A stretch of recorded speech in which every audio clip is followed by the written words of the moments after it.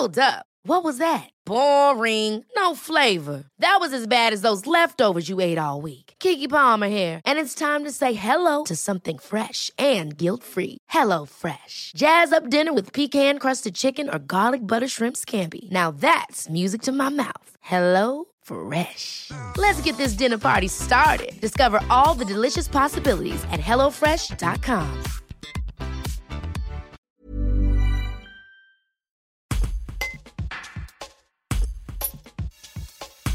Les 12 et 13 avril prochains, le lycée agricole Drôme Provençal de Saint-Paul-Trois-Châteaux propose une formation inédite autour de la trufficulture et de l'agroécologie.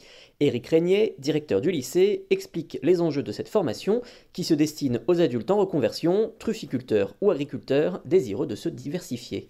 Un reportage de Marie Gomez. Cette formation est portée par Interface, notre organisme de formation dans le lycée, et elle a été mise en place pour réaliser un pas de plus vers l'agroécologie, dans un monde qui est peut-être plus traditionnel, qui est celui de la truffe. C'est un apport réel scientifique en écologie, un apport aussi sur une sensibilisation au rythme de la nature. Cette démarche a été faite en harmonie, en accord et même à la demande des artisans de la truffe noire, cette association qui a pour but de promouvoir et différencier notre terroir, ainsi qu'avec le syndicat de la truffe noire. C'est une formation qui s'adresse à des adultes et qui ont déjà une démarche de culture, que ce soit dans la truffe ou même concernant les vignes ou les oliviers. Enfin, ce sont des agriculteurs ou de néo-agriculteurs qui souhaitent se diversifier ou aborder différemment le monde et la culture de la truffe.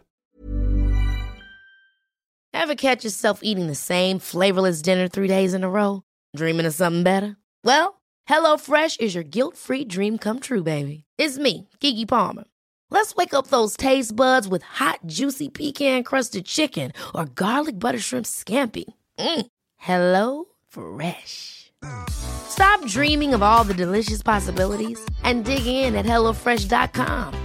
Let's get this dinner party started.